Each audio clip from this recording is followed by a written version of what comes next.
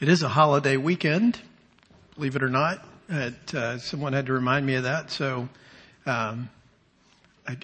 is there school tomorrow? No. In Henrico there is, right? Isn't there in Henrico? No. In Chesterfield. Where's Ann Long? Emily, is there school tomorrow in Chesterfield? There is, okay.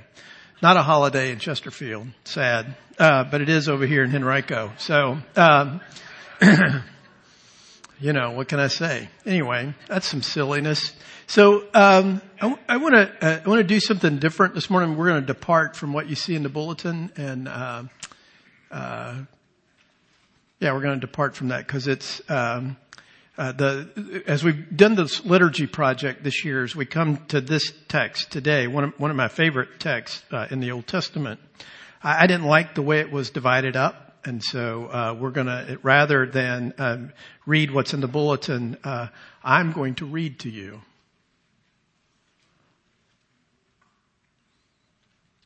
Now, it may not always be so clear, but we are a Presbyterian church. And as such, we have a thing called a confession. And our confession is a summary of the things that we believe that the Bible teaches. And one of the things that our confession tells us, rightly so, based on what the Bible says, is that God has these things called means of grace, which are roads, pathways, that the grace of God comes to us. One is the fellowship of believers, the fact that we're gathered here together as the people of God. That in and of itself, the fellowship that we share with one another, is one of the ways God's grace gets to us. We sing. We participate together. We take the Lord's Supper. Those are all ways in which the Lord's grace comes to us. Now, and certainly, weirdly, and probably frustratingly for us, preaching is one of the ways God's Word comes to us. But also, our confession tells us that simply reading and hearing the Bible is a means of God's grace.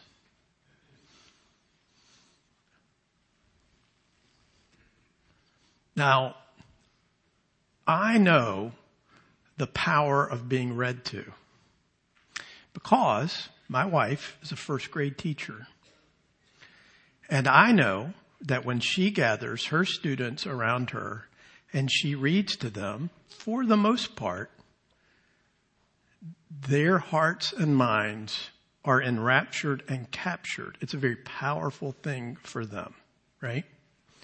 Somewhere along the line in our maturing and our growing up, we lose the power of being read to. And that's really unfortunate.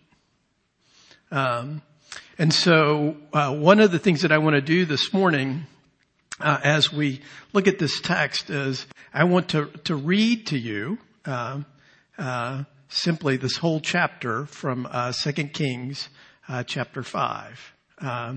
It's a pretty profound story. Now, let me also say at the outset, as I read this story to you, that one of the things that happens to people like us in our day and age and in our culture is we hear a story like this and it begins to come to us like a fairy tale.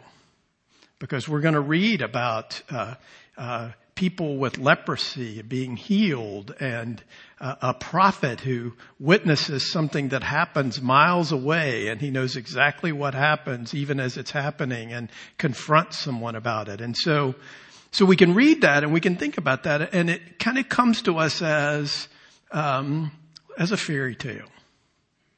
And the reason for that is, and one of the reasons why I want to read this text and take the time this morning to do this and to slow you down and to help us all to pay attention, is because of the way we view the world. You and I view the world in what I would say is a kind of naturalistic way. My default when something happens around me or I see something is not, there's God at work, but let me offer a rational explanation for what happened. For example, if you've heard me use this example before, you need to hear it again because it's a good example.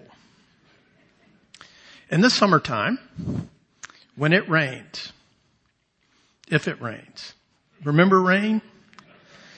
When it rains, often at the end of the rainstorm, we look outside and we see a rainbow. And if you're like me, when you see a rainbow, the first thing that comes to mind is, oh yeah, I remember third grade science. That's the light of the sun being refracted through the water, and it shows the spectrum of colors. That's what it is. And then, after I think that, I think, wait, when Noah got off the ark, God put a bow in the sky. Isn't that sweet?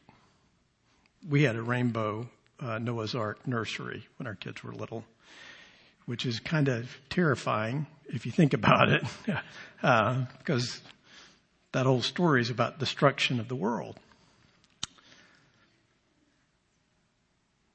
We don't think when we see a rainbow in the sky that there's a reminder of God's covenant with me, that he has promised never to destroy the earth by water.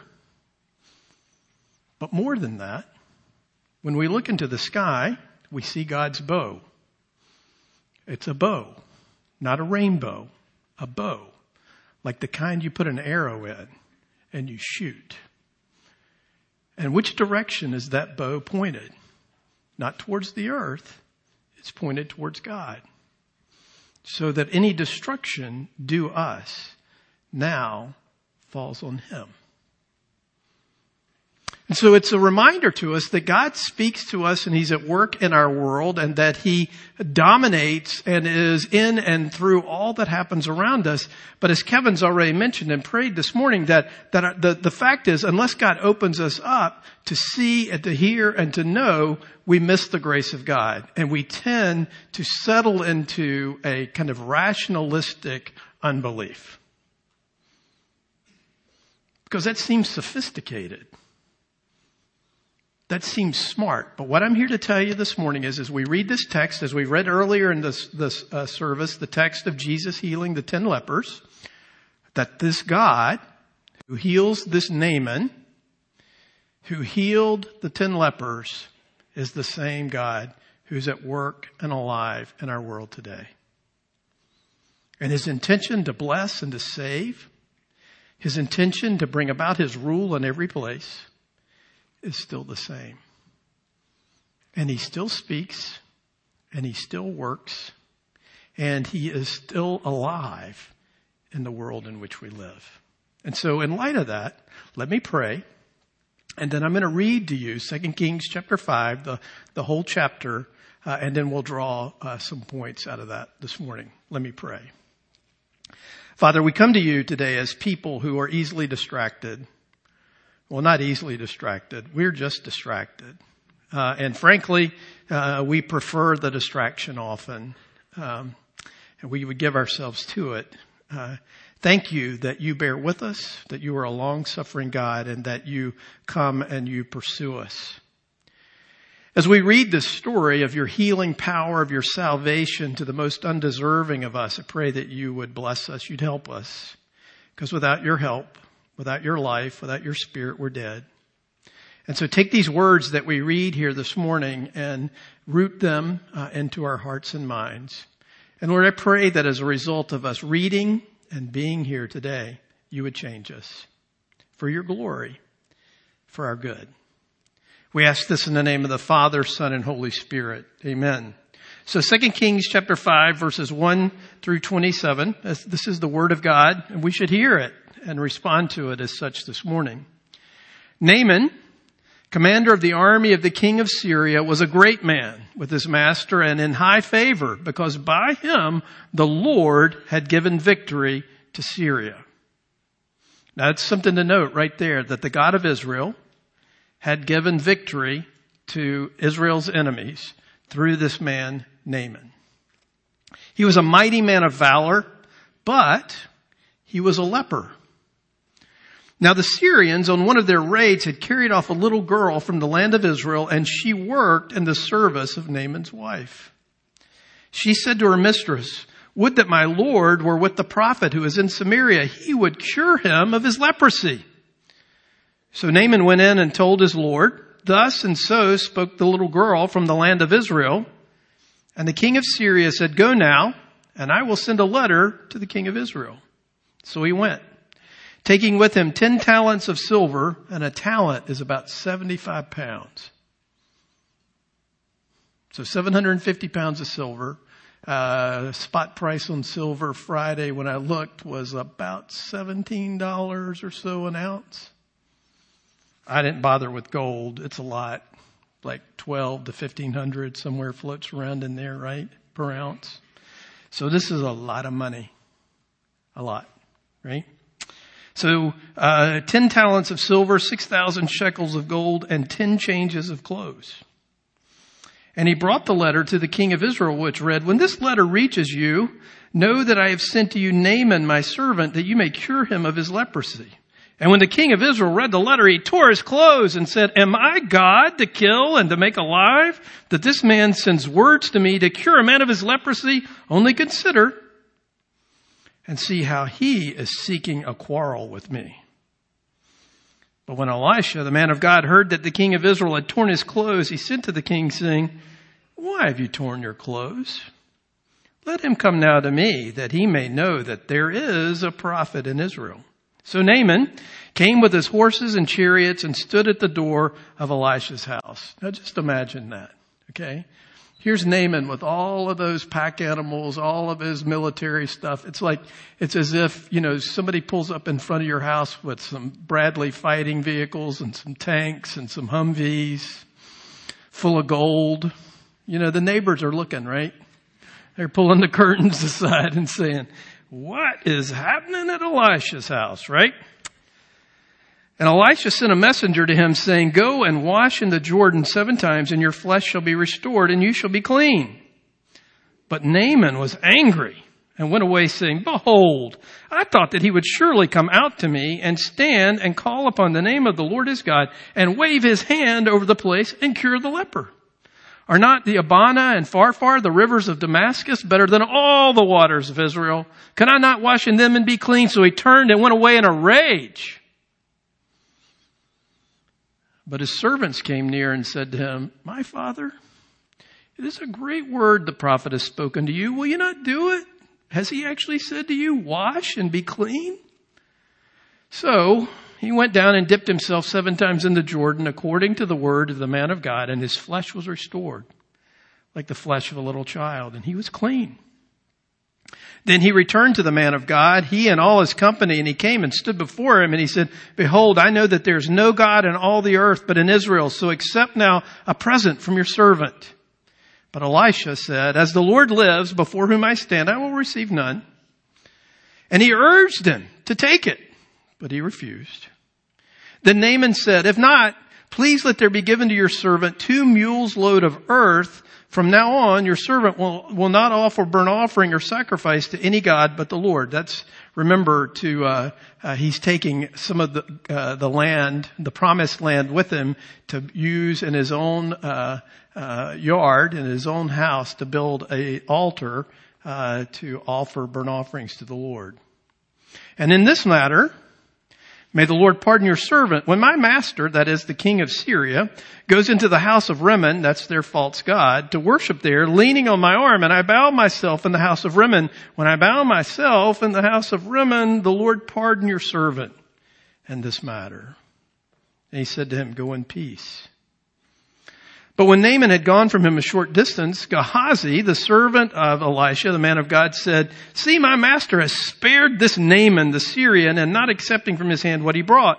As the Lord lives, I will run after him and get something from him." So Gehazi followed Naaman. And when Naaman saw someone running after him, he got down from his chariot to meet him and said, "Is all well?" And he said, "All is well. My master has sent me to say, there have just now come to me from the hill country of Ephraim 2 young men of the sons of the prophets. Please give them a talent of silver and 2 festal garments." And Naaman said, "Be pleased to accept 2 talents. And he urged him and tied up the 2 talents of silver in 2 bags with 2 festal garments and laid them on 2 of his servants. And they carried them before Gehazi. And when he came to the hill, he took them from their hand and put them in the house, and he sent them away, and they departed. He went in and stood before his master, and Elisha said to him, "Where have you been, Gehazi?" And he said, "Your servant went nowhere." Now, you can't go nowhere. Just parents, as a word to you, when you ask your child where they went, they say, "I didn't go anywhere." That's impossible. If you went somewhere, right? I didn't. It's like, did you do something? I didn't do anything. Wait, what? But he said to him, "Did not my heart go when the man turned from his chariot to meet you? Was it a time to accept money and garments, oil, olive orchards and vineyards, sheep and oxen, male servants and female servants?" Now, Gehazi just went and got some silver, but Elisha sees into his heart and sees that he wants to take that money and get him some orchards and some vineyards, some sheep and oxen and some servants. "Therefore, the leprosy of Naaman shall cling to you and to your descendants forever." So he went out from his presence, a leper like snow. So here's the thing. So as we read earlier in the service about Jesus on his way to Jerusalem, and he's met by 10 lepers, right? And they cry out to him for mercy. He heals the lepers, and one, the Samaritan, comes back and thanks him, right? And so we see here in this text someone almost as, or probably more unacceptable than a Samaritan, a Syrian, an idol-worshipping pagan, and not only that, an idol-worshipping pagan who is an oppressor of the people of God, comes and needs healing, and God heals him. And as a result of that healing, he expresses thanksgiving. So clearly, one of the things that you could see that the curators of the liturgy today want us to think about thankfulness. Now, this passage that we read earlier of the 10 lepers is one of those stories that makes me anxious. It makes me nervous. And it makes me nervous because I am so forgetful about thanking people. When I was a kid, one of the things my parents drilled into my head, and it's still in there, it's still banging around, is if someone brought me home from football practice or somebody did something for me, their first question to me was, "Did you thank them?" Because if you didn't thank them, you really wished you had thanked them. If you hadn't thanked them, then you were in deep weeds, super deep weeds, right? And so I remember sitting in the back seat of cars being driven home from football practice thinking, remember to thank, remember to thank, remember to thank. And then I would think, I'm remembering it right now. Maybe I should just say thank you right now. Would that be awkward? Would that be weird? I'm thinking about it right now. At least I can get it out now, and that way I can check that off my list, right? So I don't have to face mom when I get home and say I didn't thank, or I'll just lie. Yeah, I thanked them. Leave me alone. But she would go behind me and check. Did Steve thank you? Yeah. So the reality of this is I am certain, I have no doubt whatsoever that you are often ungrateful. You and I are often forgetful to be thankful. And it's interesting, right? In this text, and in the text we read from the New Testament, it is the person who is furthest away from the people of God who ends up being the most thankful, right? Here it is a Samaritan, far away from the people of God. He's the one who comes back and thanks. It's Naaman, the Syrian, who comes back and thanks God. Now, here's the thing about that is, one of the reasons why I think that is the work of God in their lives, the healing, the grace, the mercy, the power that's extended to them, because they're new, because they're outside of the people of God, because, they're not like us that we're used to the grace of God, are quick to be thankful and quick to express that thanksgiving. Those of us who are people who've known God forever and walked with Him forever, and we know all of the Bible passages and the stories, it's not something that usually falls to us where we wake up in the morning and say, "Thank you, Lord, your mercies are new every morning. Thank you for breath. Thank you for food. Thank you for a roof over my head. Thank you for eternal life."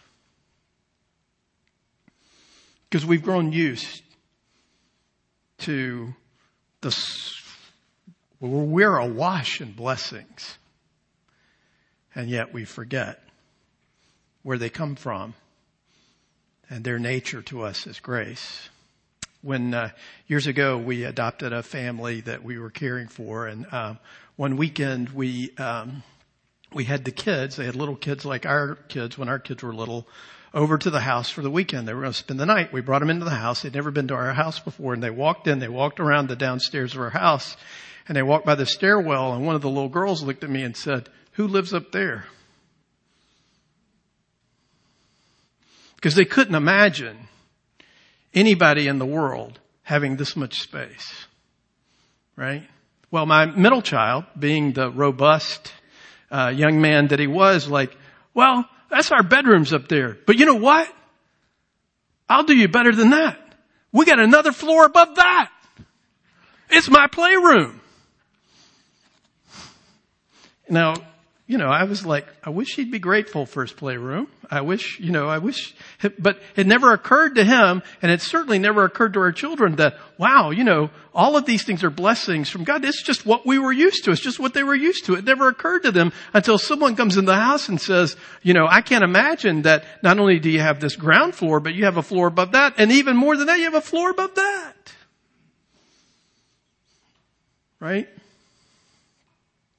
It's a reminder to me and a challenge to me that God's grace, as much as I talk about it, as much as I think about it, and as much as I tell myself I lean on it and desire it in my life, it's not very fresh. It doesn't seem very new. It seems old, stale, and just kind of there. Because I'm so overwhelmed by all the other things in life that I miss the fact that this God is for me all the time. So it's a good place for us to start this morning to note that the two people in the stories we've read today who are furthest from the people of God exercise the most gratefulness. I don't want you to resolve to be more thankful, because that'll last you 48, 72 hours. I do want you to ask God to open your eyes to see how He's blessed you, and to see His grace, and to see the wonderful things that He has done, He is doing, and He will do for you. Right? But the story, I think, has much more to say to us than just a parable, a story about thankfulness and gratefulness. There's a couple of other things here that we need to draw out. One of the things to note in this text is this little girl, right? We read here, the Syrians, on one of their raids, had carried off a little girl from the land of Israel, and she worked in the service of Naaman's wife. Right? Now, you got to understand who Naaman is. Naaman is like the chairman of the Joint Chiefs of Staff. He would be like in our culture, in our day, he'd be like the head of the army in North Korea, or the head of the Iranian Revolutionary Guards. Somebody totally unacceptable. An enemy. And a powerful enemy. More powerful than we are. Somebody who he doesn't even know it, but his power and his success has been given to him by God as God is working with and trying to challenge His own people. So this Naaman has been greatly successful, greatly feared. And in one of his raids where he goes into Israel and he kidnaps people and he takes them and he brings them back and he makes them slaves to the Syrians, he brought back a little girl to help his wife. And this little girl, unnamed, is what God uses to shift, to change, and to dramatically reorient international issues and relations. I am amazed and I am always stunned by how much you and I spend our time and energy grasping after, striving after impact and influence. to be among the influencers, to be among those who make decisions. What is it? From Hamilton, I want to be in the room when they're making the decisions, right? I want to be in the room, right? I want to be in the room. Well, what if being in the room means getting carried off from your home, kidnapped, sold into slavery, basically, put in, working for idol worshiping pagans, and that you, by showing grace to your sworn enemy and your oppressor, unnamed, we don't even know who this little girl is, changes so much. Are you grasping after influence and impact? God uses unnamed slave girls as ministers, as change agents, as influencers, doesn't he? And so as we see this, here are all these powerful people, but the means whereby God uses to get salvation, healing to Naaman comes through a little girl who loves her enemy, right? Secondly, the other thing that we notice about this is that there's grace in this text for all. And if you are an Israelite, if you're reading this story and you're coming at it, your anxiety is beginning to build as you read through this story, because what you know about your God is that He is frustratingly gracious and that He is frustratingly merciful and that He is always showing grace and mercy to the undeserving, right? I mean, after all, that's what the whole book of Jonah is about, right? When Jonah gets angry at God and God says, "Why are you so mad?" Jonah says, "Hey, you're this kind of nude. I didn't want to go to Nineveh and preach to them because you're always forgiving people. You're always being merciful to people. Would you stop it? Particularly to those people. You're always like that." Well, if you're reading the story, you're thinking, oh no, God is going to do something gracious to Naaman. God is going to bless him. God is going to heal him. He's so like that. It's so frustrating. Why can't He do something else? Right? Well, the fact is that God's grace, God is sovereign in His grace, and He gives His grace to who He will and as He will. And you and I have very little say in that. And so if God wants to win the most wicked, evil person imaginable, He will do it and make them one of His own. And so the grace of God is that wide. It spans. There's no sinner out there that God can't reach and change and heal. Especially those that come to the end of their rope and in desperation have nowhere else to go, right? Thirdly, one of the things that I love about this story is I love Naaman's reaction. He makes this big show. He goes to Samaria. He goes to the king of Israel's house, and he's like, "Hey, I got this letter from my king. You're supposed to heal me." And the guy's like, "Well, I can't do that." Elisha says, "Well, I'll heal him." And so he makes this big show coming up to Elisha's house, and he's expecting, the red carpet to be rolled out for him. Elisha to come out there, see all his wealth, see all his power, say some mumbo jumbo, run his hand over the spots, and he'd be healed. Elisha doesn't even go out to see him. He stays in the house. He sends a messenger out and says, "Tell him to go dip himself in the Jordan River and he'll get healed." And Naaman's like, first of all the rivers in Syria are better than these lame rivers. And secondly, he can't even come out here and talk to me. I'm done. I'm leaving. I've had it. I'm walking. Isn't it crazy? Not only does God's grace reach the people that we think are most unlikely and the worst people for Him to reach, but His means of salvation, so silly. Death, submission, poverty, weakness.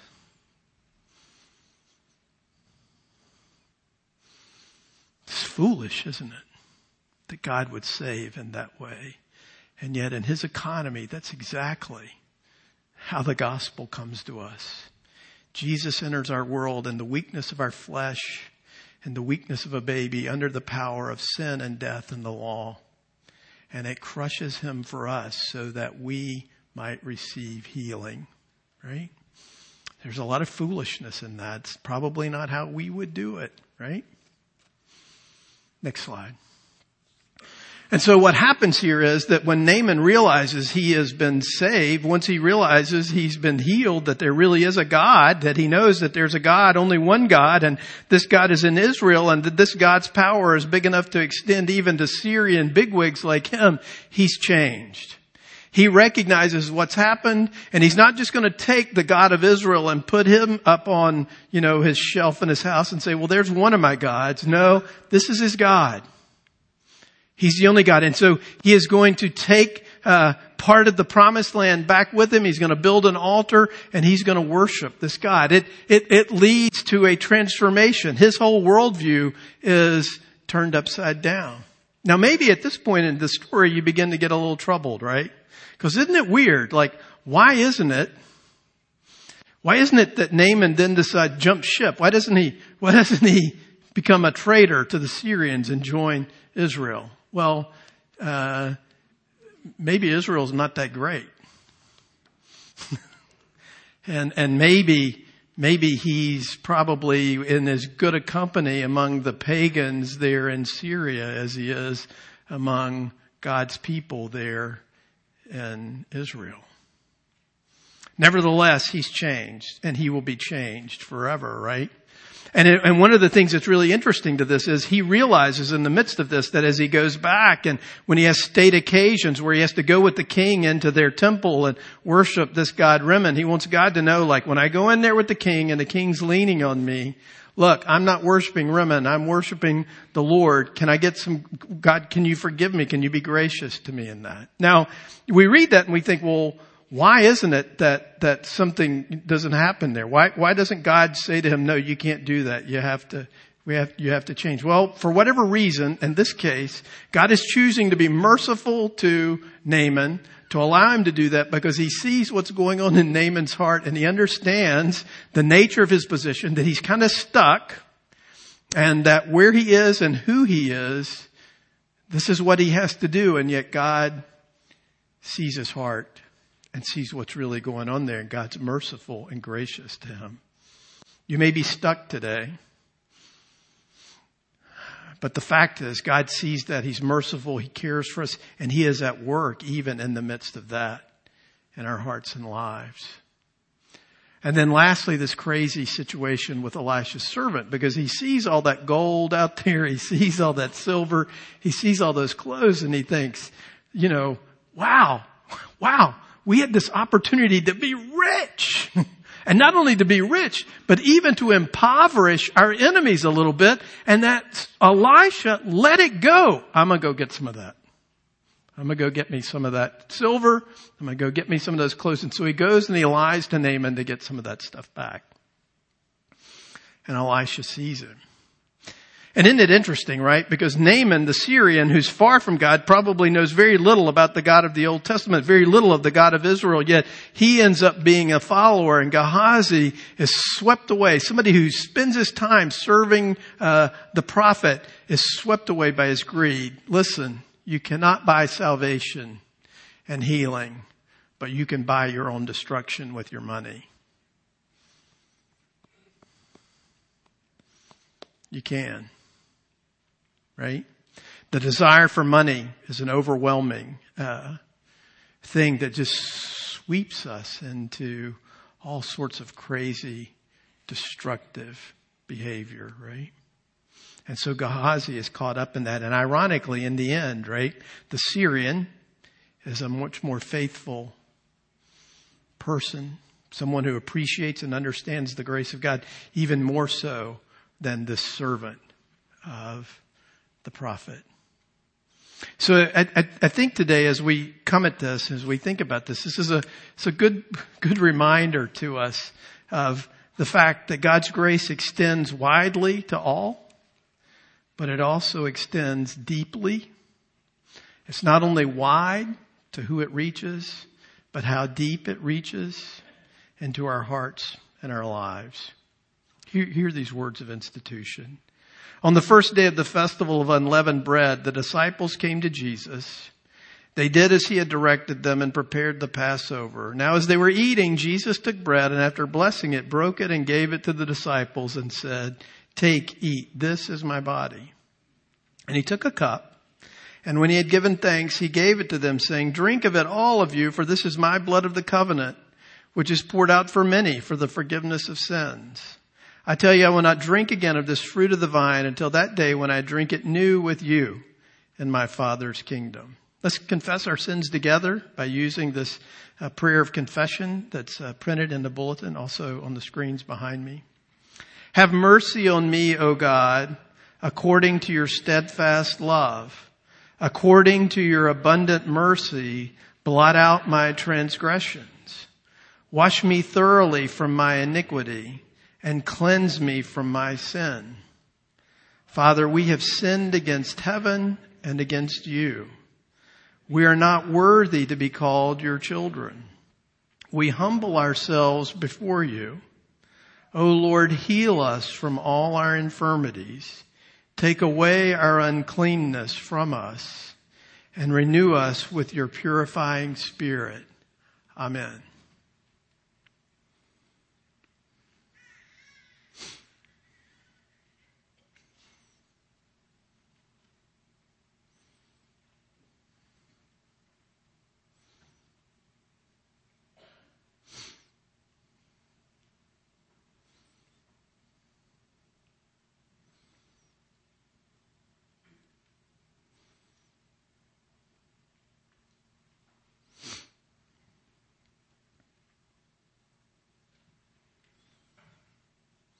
Believer, hear these words of encouragement.